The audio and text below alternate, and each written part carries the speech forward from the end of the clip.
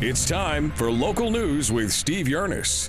Brad Ertl continues to recover from injuries suffered in a fire that burned down his bar and grill in Fingal earlier this year.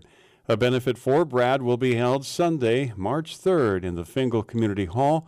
Co-event coordinator Amanda Olausen appreciates the community support for Brad during his recovery. We would like to thank everybody that is coming together as a community, our community organizations, just everybody is really coming together as a great team to put on this awesome benefit for Brad.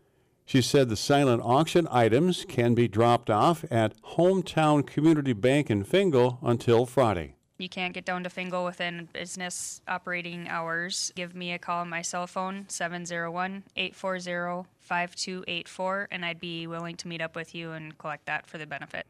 A free will donation lunch of barbecues, salad, chips, bars, and beverages will be served at the benefit hosted by the community of Fingal.